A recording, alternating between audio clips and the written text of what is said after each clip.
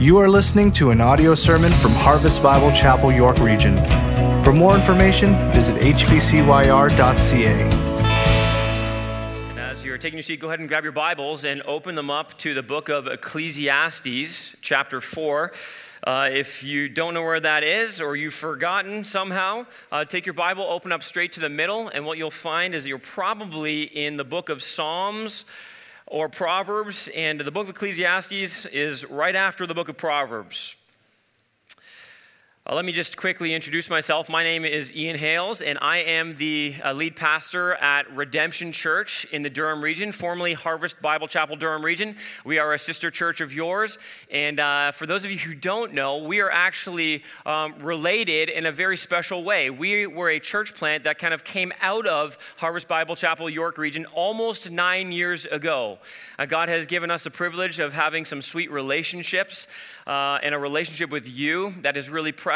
In fact, Pastor Paul and Pastor George were elders alongside me as our church got started, and we are incredibly thankful for the relationships from this church that helped us get going, and God has been incredibly faithful. So I bring you greetings from our church family to yours, and we've also had the privilege, myself and my wife Sarah, of recently getting to know your new pastor, Pastor Jason, and his wife Janny. We recently had a meal with them, and we're so encouraged and blessed by our fellowship with them.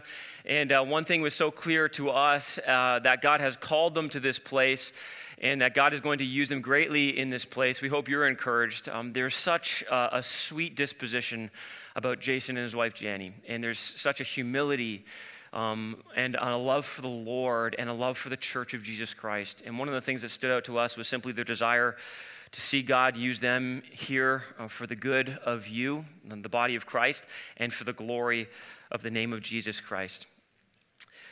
It's a sweet privilege to be brothers and sisters in Christ. It's a really sweet joy to be a part of the community of faith, is it not? And I want to talk to you a little bit this morning about community, about relationships, and the Word of God, and specifically this morning the book of Ecclesiastes, has a lot to say to us about the importance of community and the importance of relationships. It's really interesting to consider the culture we live in. We are living right now in one of the most interconnected times in human history, aren't we? I mean, the internet and technology, the rise of social media and a variety of platforms have enabled us to stay connected with one another in such incredible ways. I mean, we can have face-to-face conversations right now in an instant with somebody on the other side of the world. We can stay connected with people that we've met at different points in our own lives and in our own histories. And yet, what studies are repeatedly showing is that while we live in one of the most interconnected times in history, we are also living, relationally speaking, in one of the most disconnected times in history.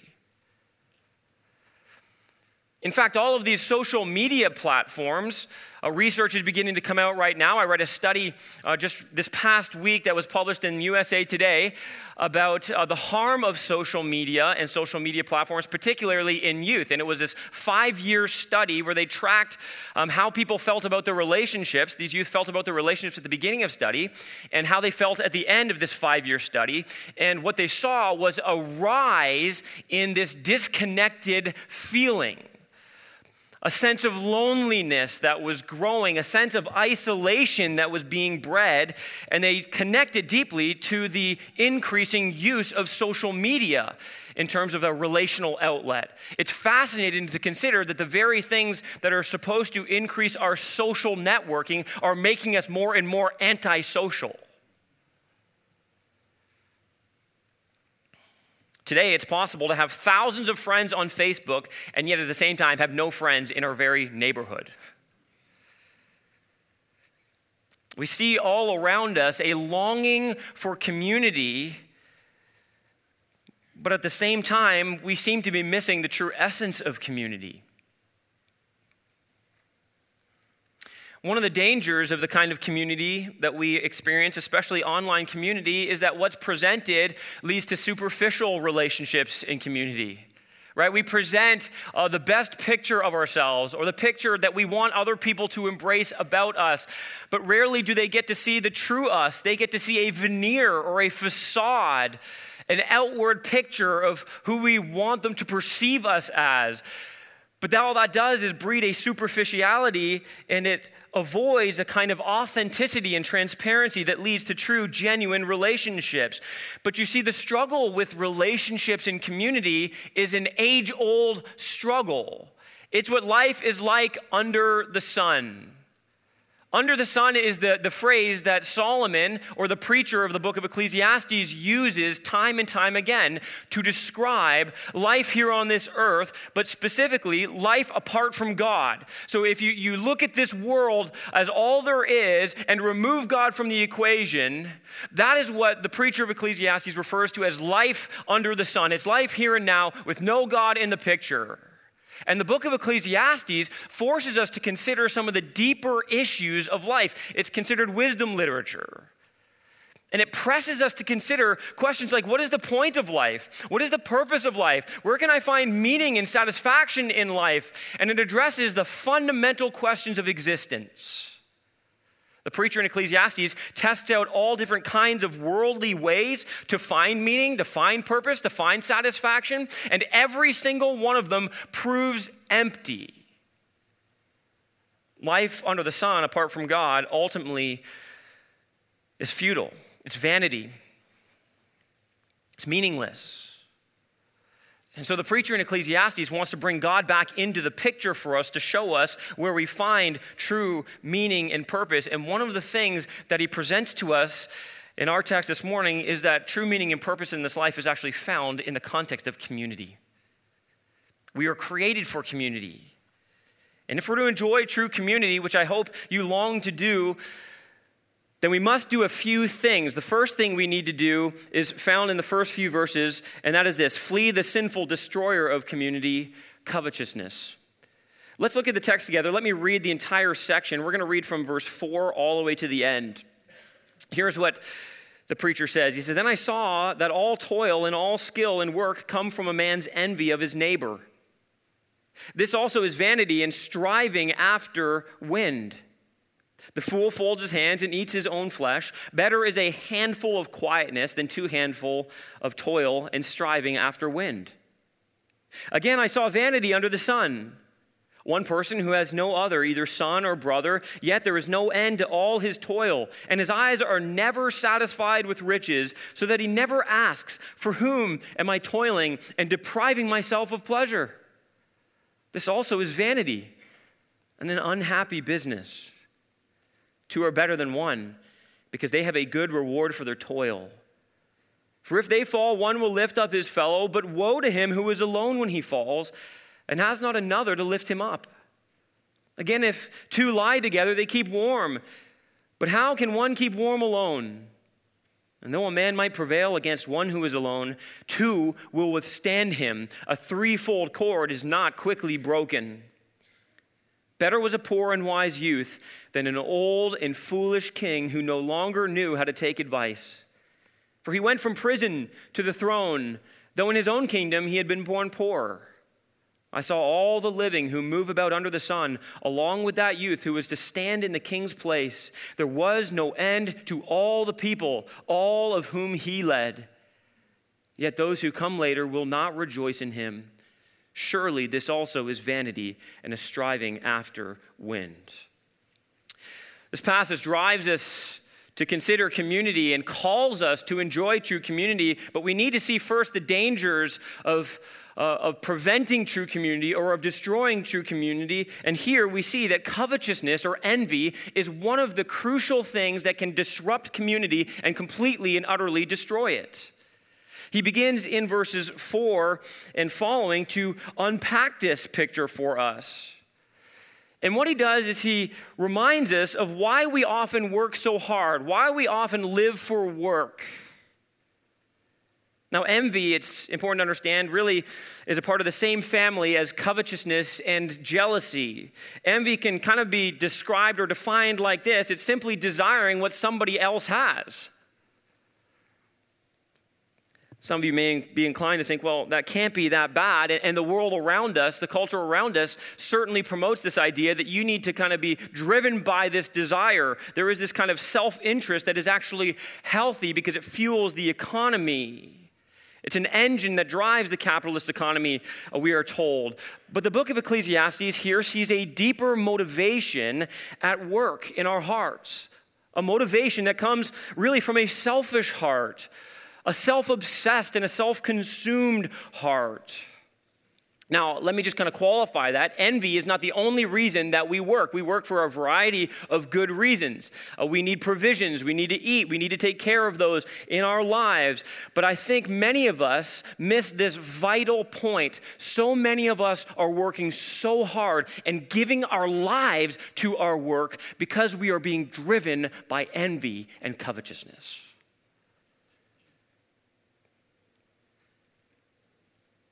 Envy and covetousness are often linked with status and identity. You think about that for a moment in your own life. You want what other people have because you care about what they think of you. Because you want them to think well of you, to think that you are successful or that you've arrived. Envy and covetousness have a way of exposing our hearts and revealing what we treasure most. You see, what you want most, who you want to be most like, really identifies the idols of your own heart.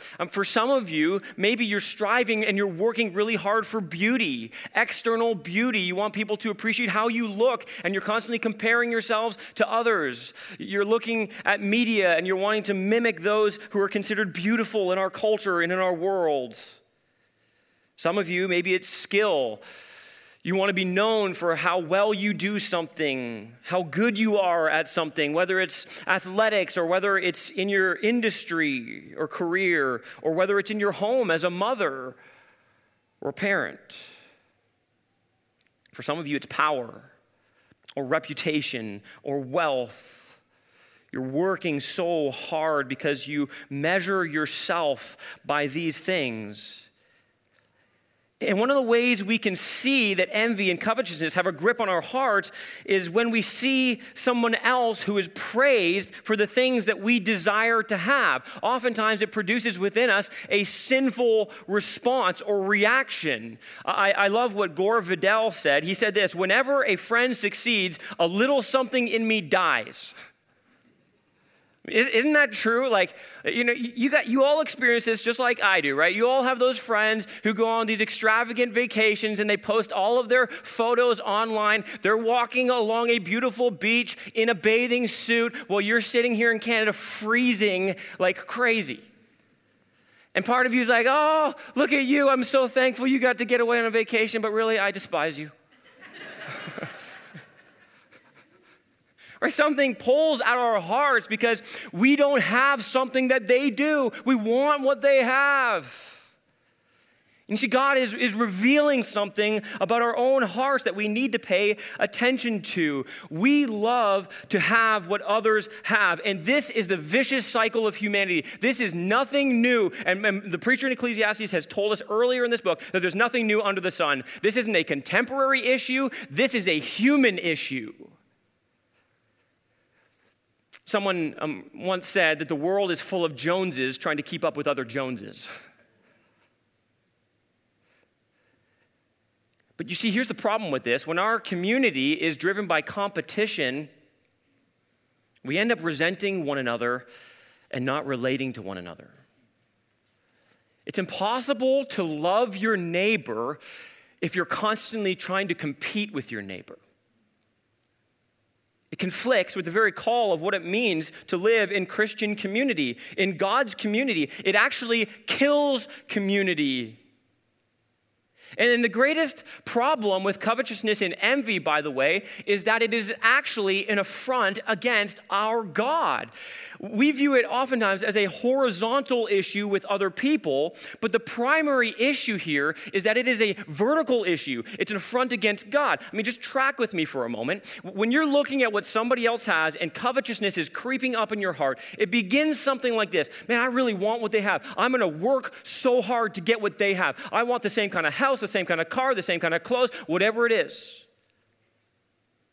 But ultimately, what you're saying, especially if you know God and you love God, what you're saying is this: God, why don't I have what they have? Pretty soon you start to get frustrated. You start to say, God, why do they deserve that and not me? God, am I not trying to serve you, God? Don't you love me too? Why can't you give me what they have? Pretty soon it spirals down into something like this. God, don't you really love me? God, maybe you're not that good after all. God, this is your fault that I don't have what they have. Now, I know we never say things like that, but you need to see that in our covetousness and envy, what we're really saying to God is, God, you're not good enough for me, and what you've given me is not good enough for me.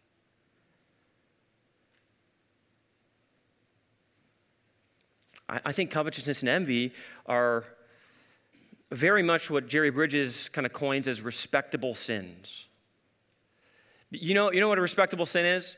A respectable sin is a little sin, a sin that we don't pay much attention to, a sin that we don't think is that big of a deal, a sin that we think, it's not like the bigger sins in my life, so I'm not going to pay much attention to it. And so what happens is that these respectable sins, they linger in our lives, we never deal with them, and they begin actually to corrode us from the inside. They eat away at us from the inside. As a pastor, I can tell you this, that people come up to me oftentimes and they want to talk about different struggles they're having in their life. They want to confess things and they want help dealing with things. I cannot tell you the last time somebody walked up to me and said, Pastor, I really need your prayer and I need some help. I'm really struggling with envy and covetousness.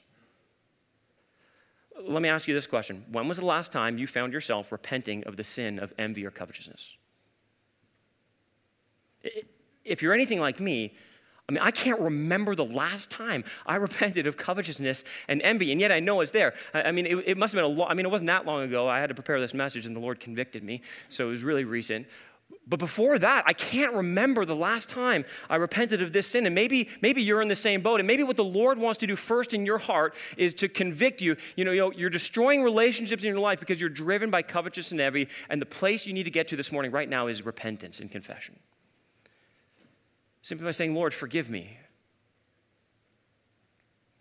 But you see, God wants to move you to a place of health in your relationships and a place of health in this specific area of your life. So let's just consider the antidote for a moment. He addresses this idea of envy, and he says it's vanity. It doesn't lead anywhere good. It's striving after the wind. We're never content anyways. But look, he gives us the antidote in verses 5 and 6. He says, the fool folds his hands and eats his own flesh.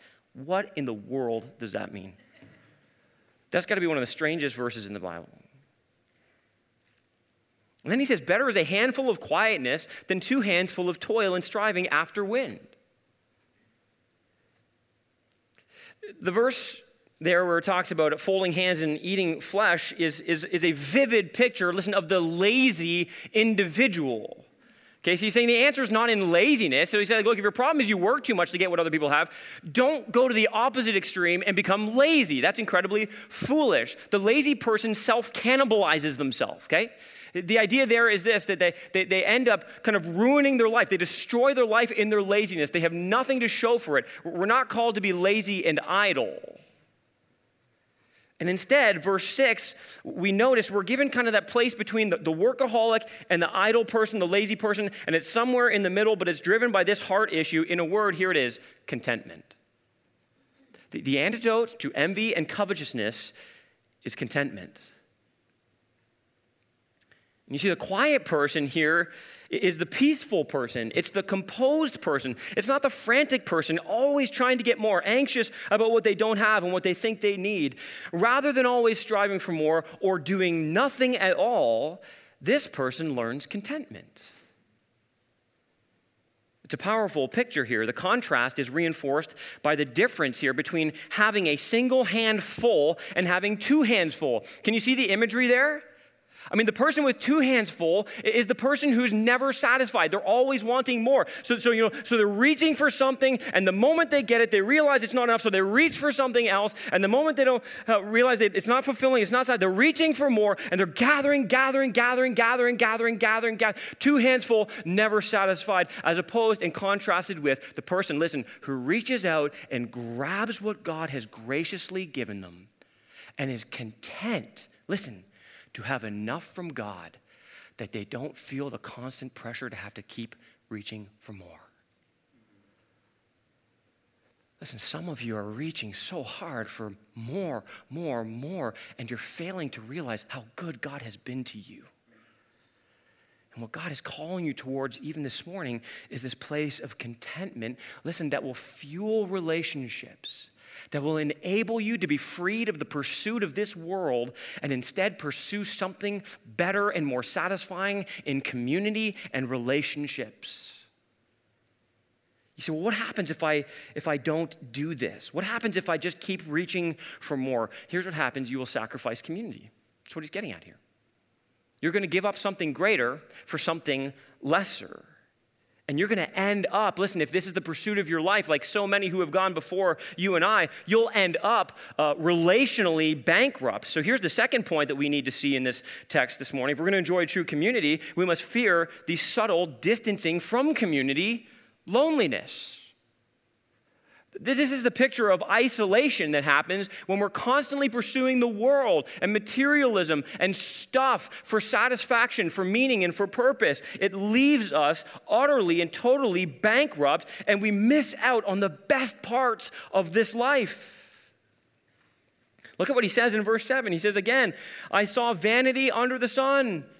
That's his way of saying meaninglessness, purposelessness. He saw something that was empty. And he says this in verse 8, one person has no other, either son or brother. You have to catch the gravity of the picture he paints here. This is an individual who has given themselves to their work and the pursuit of the things of this world, and they have no family and no friends at the end of it. It's a sad picture that is intended to grip our heart. And notice again, he drives home why this is the case. Yet there is no end to all his toil. He still wants more. He's still looking for more. And his eyes are never satisfied with riches. So that he never asks, listen, the most important questions of all, for whom am I toiling and depriving myself of pleasure? All this work, all this stuff, it's not giving me what I long for, and instead I'm sacrificing. He says this also is vanity in an unhappy business. At the end of the day, this man has worked so hard, but listen, here's the problem. He's got nothing and no one to share it with.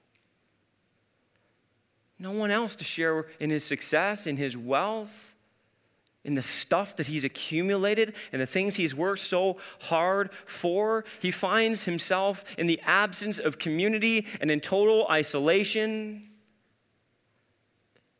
Isolation is such a massive problem in our culture, and again, it's increasing, I think, because of the online pseudo-community that we often attempt to experience. And isolation is one of the most frustrating and painful things a human being can go through.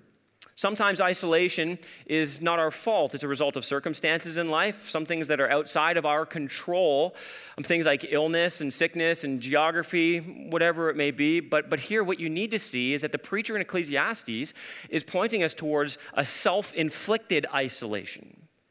And what he is telling us is the vast majority of loneliness and isolation we experience in this life is often self-imposed. It's self-inflicted. It's a result of our own sinful pursuits and desires.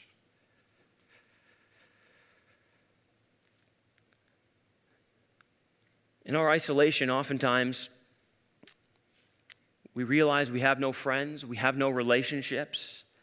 But one of the things I hear often, even as a pastor, and you probably hear this as well, that when people talk about community and relationships, one of the things they often say is, especially the workaholic as is being painted here, I'm just too busy, right? I'm too busy for relationships. I'm too busy to get involved with people's lives. I mean, I've just got so much on my plate. I can't be doing that. If I have to hear one more story about a father who has said to their children, look, I'm working so hard so that I can give you the life I never had. I want more for you. That's why you never see me. That's why I'm at work so much. Listen, if that's you today, listen, you need to hear this. What your kids need from you, what your grandkids need from you, what your spouse needs from you, what your friends need from you is not more from you, but more of you. Stop sacrificing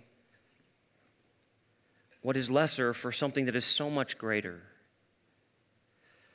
I can't tell you how many times I've heard as a pastor, as I'm trying to get people involved in the community, the life of the church, into relationships in the local church, people just say, Pastor, I would love to, but I'm too busy. I'll just kind of show up on Sunday when I can. I've got so much on the go in my life. I'm too busy. I got my kids in all these sports, so I can't be involved in community. I've got my own hobbies and interests that I'm really, really invested in, and I'm too busy. My work is consuming my life right now. I'm just too busy. And you need to hear this. If that's you, that is self-inflicted isolation, and you are short-circuiting the power of community and relationships in your life. I'll often hear people say things like this, it's just a season of life. And to be fair, there are seasons of life we go through, right? There are seasons of life where it makes relationships a little bit more challenging, involvement in things that are precious to us more challenging, and I understand that, and I've got a ton of grace for that, but I want to encourage you, if you are accustomed to saying the words, it's just a season of life, you need to be careful that a season of life does not become the story of your life. Seasons are supposed to come to an end, aren't they? The preacher is telling us that there are more important things of life. Hear the message here, okay? There are more important things to life than your success, than your reputation, than the stuff you can accumulate. It will never provide for you the meaning and satisfaction that you long for. So much of the enjoyment of this life is to be found in community, in relationships.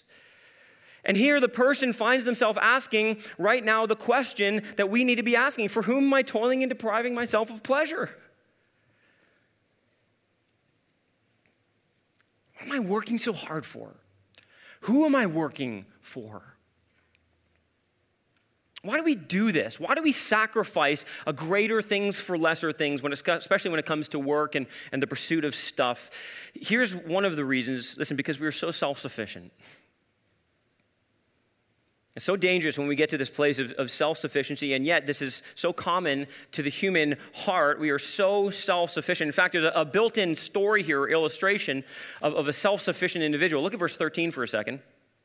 Verse 13, the preacher writes this: better was a poor and wise youth than an old and foolish king who no longer knew how to take advice. It's contrasting two individuals here, but I want you just to notice this. Did you realize what made this king so foolish? He no longer knew how to take advice. That is a statement of self-sufficiency. I don't need you. I don't need your input. I don't need your thoughts. I don't need your correction. I've got this all figured out. That's the picture here. That is a very dangerous place to be, and this king ends up spiraling out of control. And here he's contrasted with a wise young youth who clearly was willing to take advice and to take counsel. But here's what I want to say to some of you in here today, and if you're not here yet, you may get here one day, so be very careful. But the reason some of you live in isolation is because you don't like to be corrected. And I understand correction and being challenged is a very difficult thing. And in our flesh, we resist it. We buck up against it. And we're inclined to do a few things when somebody wants to correct us or exhort us or challenge us. And maybe in our sinfulness, here's the way we often will respond. We will shut people off, right? Somebody wants to correct us, we just shut them off. I don't want to hear this from you. Just keep it to yourself. I don't need it. Thank you very much. Or we move to this place of telling people off, right? You got something to say to me? Good. I've been storing this up for a little while. I got something to say to you, right? You think I got a problem, you should take a look at yourself. Let me help you out. Or listen. Sometimes in our sinfulness, we get to the place where we cut people off. Where the people who want to challenge us and exhort us and come alongside us, and they do it in a loving and gracious. Listen, we are so sick. We don't want to hear it. We think we've got it all figured out, that our response is to cut them off. I don't want to be your friend anymore.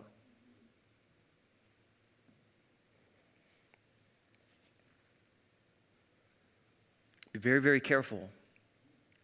Proverbs 18:1 should be on the screen. Beside me there says this, listen to this: he who isolates himself seeks his own desire. He's obsessed with self. But look at this, he breaks out against all sound judgment. The person who is unwilling to receive correction and to be challenged is ultimately a fool. That's what Proverbs chapter 1, verse 7 says. A fool despises wisdom and instruction.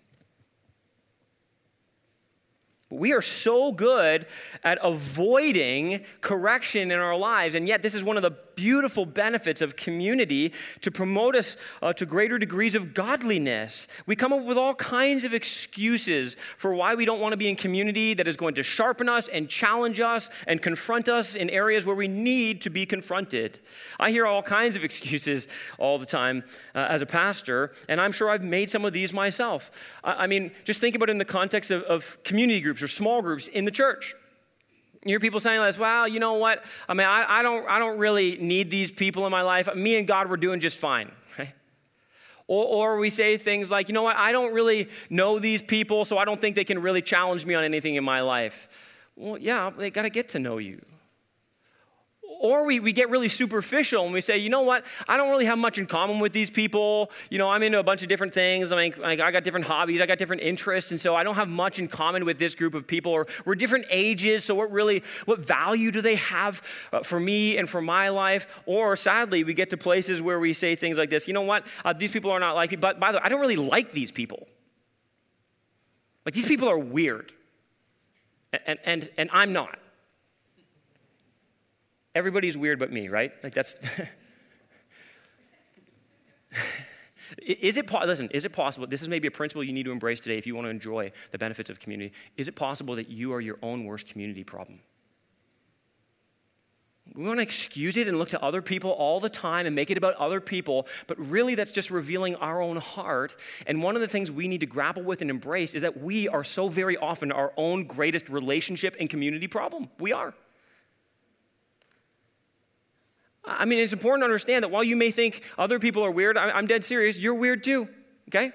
Like, I'm pretty convinced that in the church, we need to just embrace this idea. We're all pretty weird people. If you look around, like, you guys are great people, and I appreciate that. And I can say this because you're not my church, and you're not going to storm after, I'm sure. You're pretty weird, okay?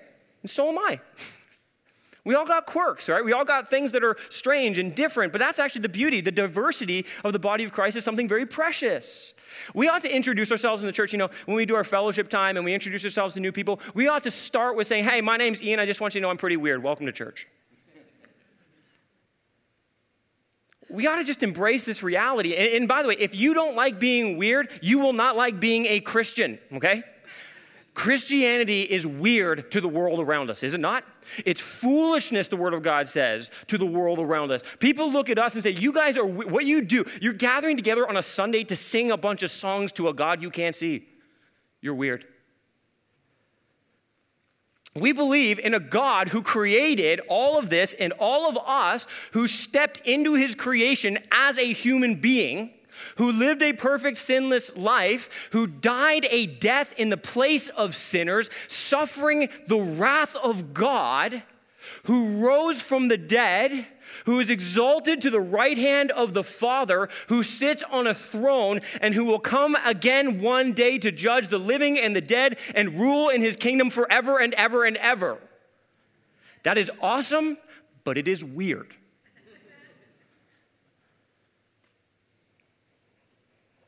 It is true, by the way.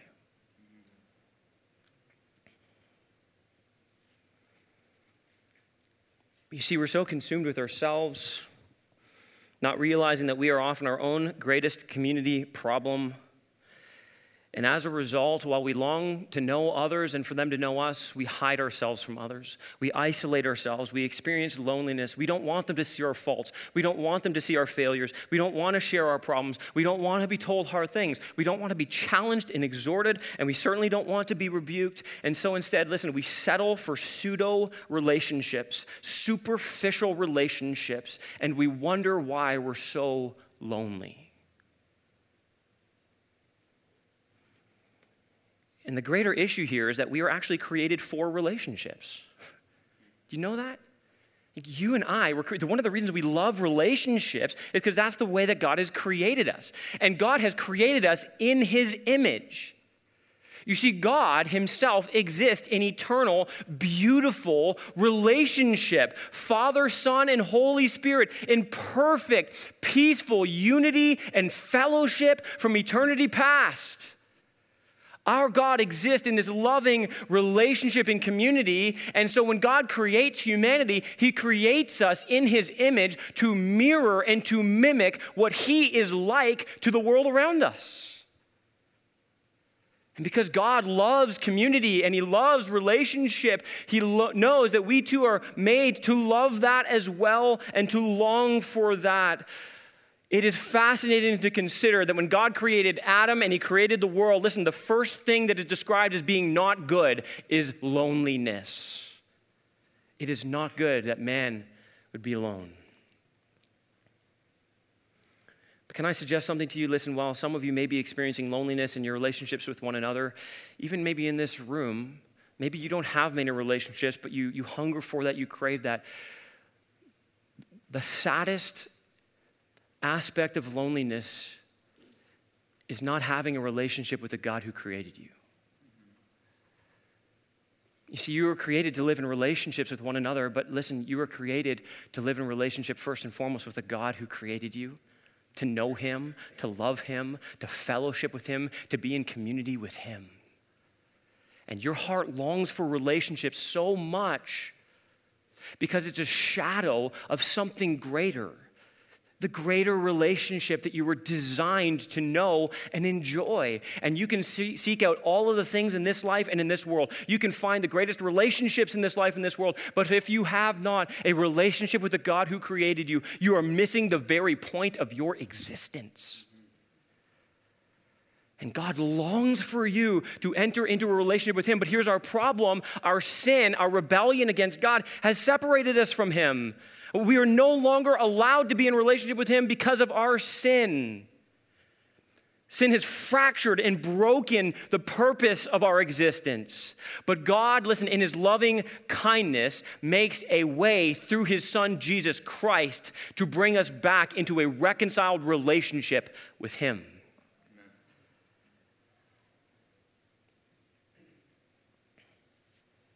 Do you have true friends?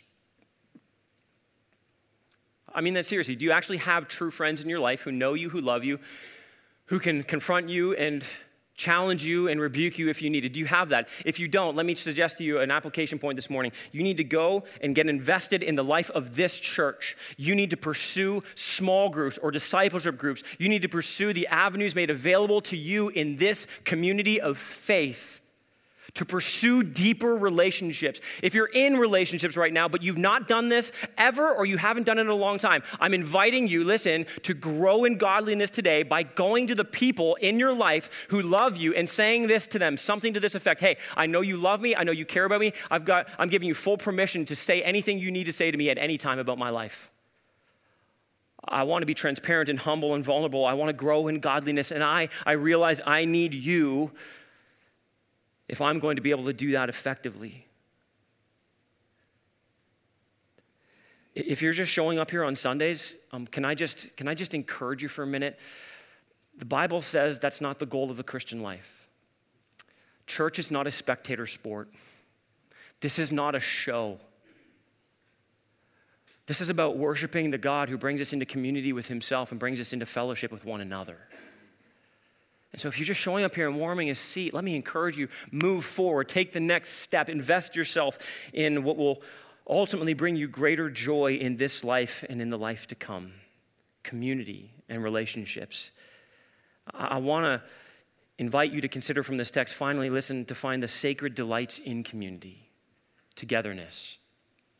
I want to present to you, as this text says, the benefits of true community. And here they're laid out so beautifully for us in this jam-packed section, especially in verses 9 through 12.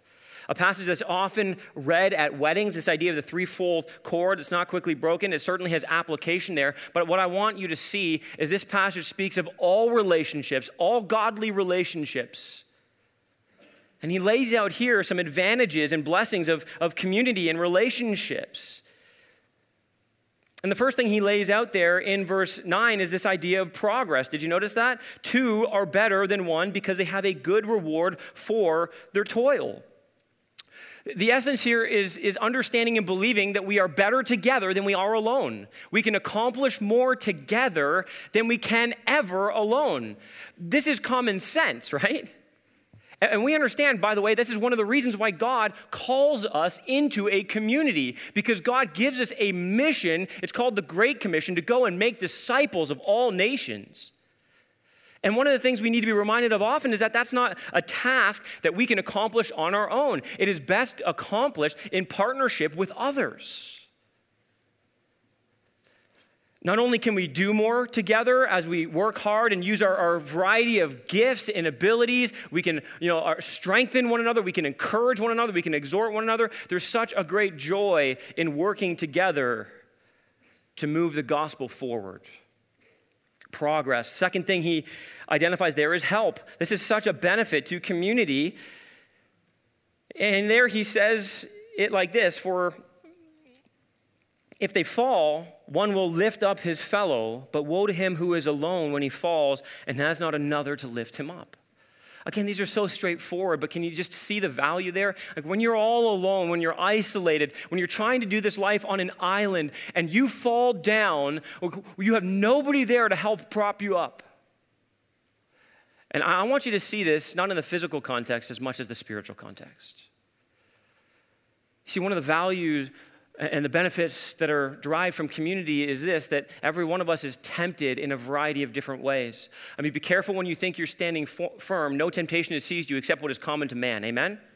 I mean, every one of us is prone to temptation. Every one of us has besetting sins. Every one of us, listen, while we are living faithfully for the Lord one day, can live unfaithfully the next day. And woe to us if we are alone when we stumble and fall. How beautiful and beneficial is it when we have brothers and sisters in Christ who we can call or who can come alongside us when they see that we are down and out and get behind us and lift us back up spiritually.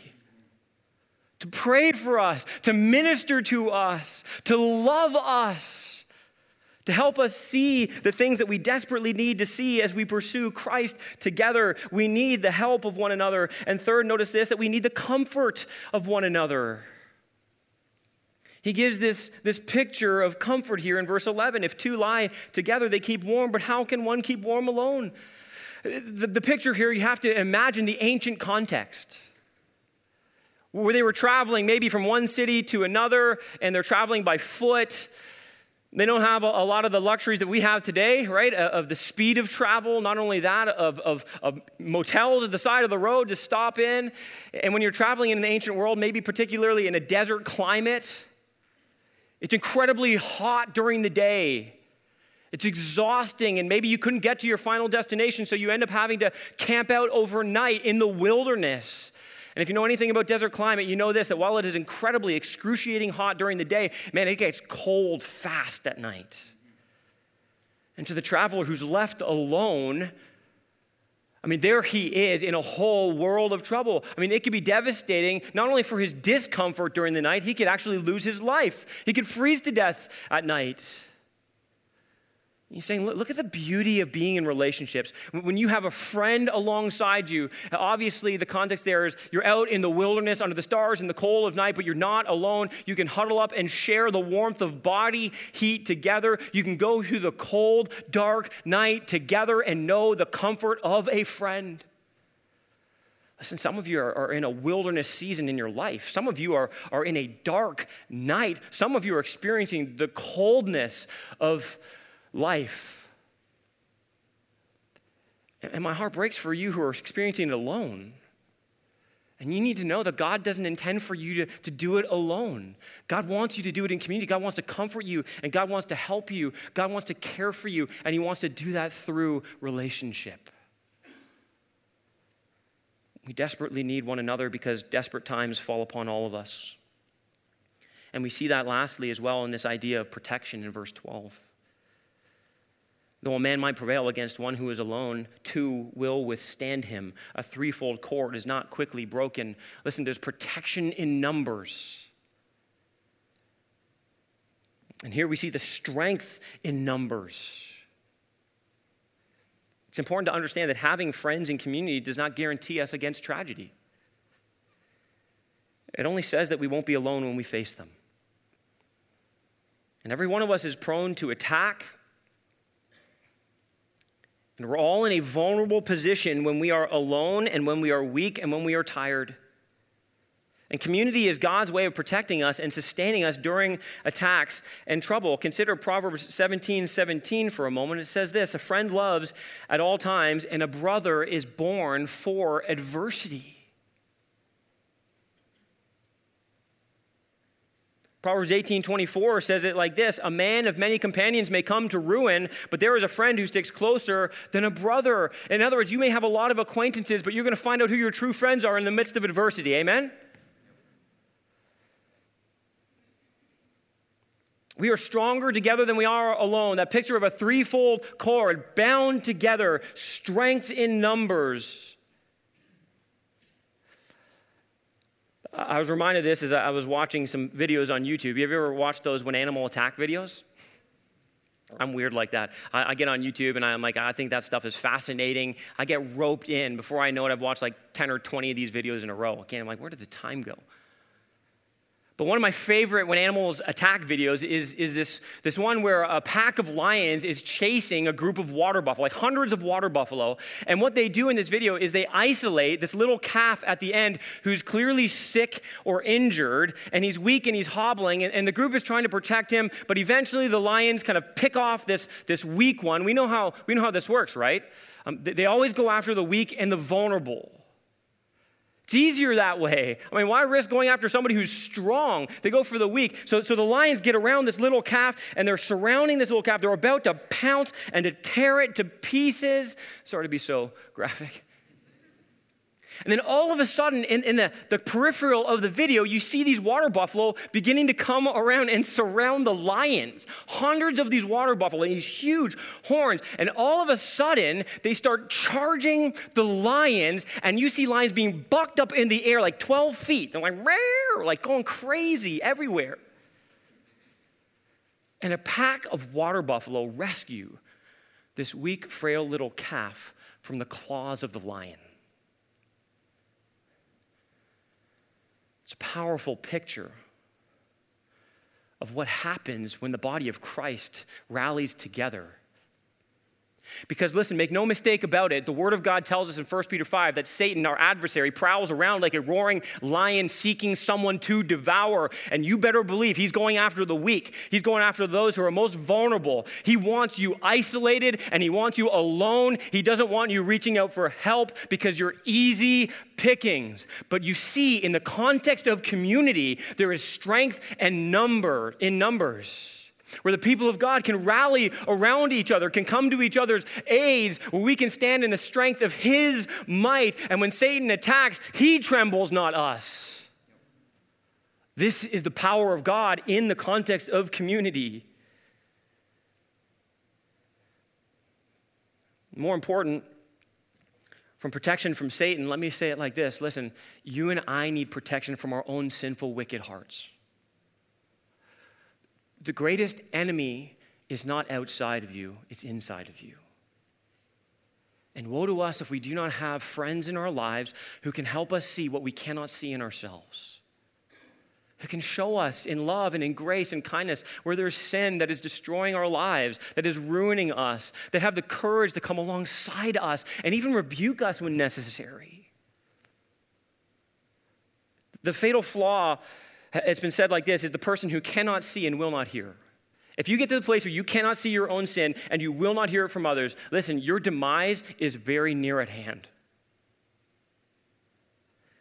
And the picture we have is this picture of this old king. That's the fatal flaw right there. He would not take advice any longer. He would not hear it. He could not see it, and he would not hear it. And here's what happens to him. He goes down. And in contrast, the wise who have friends clearly, who take advice from those around them, who are willing to be corrected, they begin to ascend. You see, the biblical truths are always relevant. God opposes the proud, but he gives grace to the humble. And I understand that correction is not fun, but it is absolutely necessary. Faithful are the wounds of a friend, Proverbs 27, verse 6 says, but profuse are the kisses of an enemy.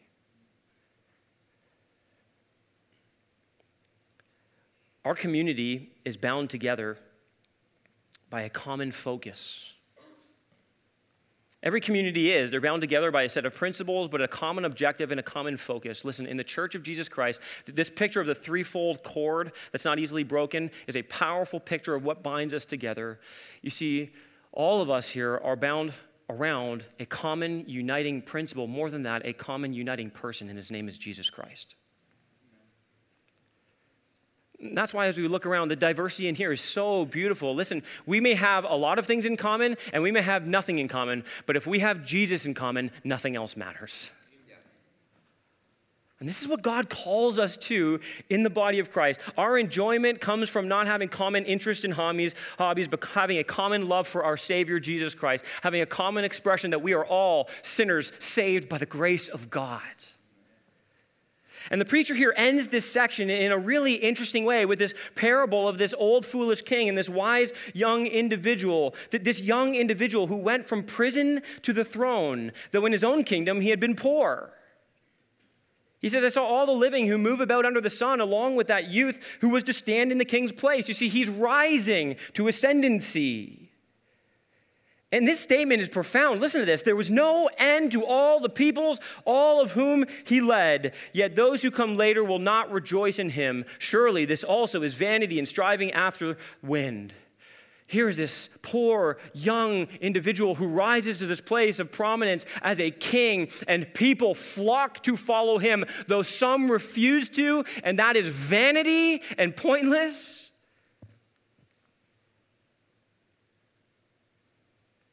Who is this king? Scholars have speculated. There's disagreement on this. It certainly can't be Solomon. He did not rise from a place of poverty. Some people think, well, maybe it was David then. He definitely came from a place of poverty. Maybe. Some people think maybe it's speaking of Joseph, and clearly he rose to ascendancy because of his humility and the wisdom that he had. But many scholars, and I agree with them, believe this is pointing us forward to Jesus.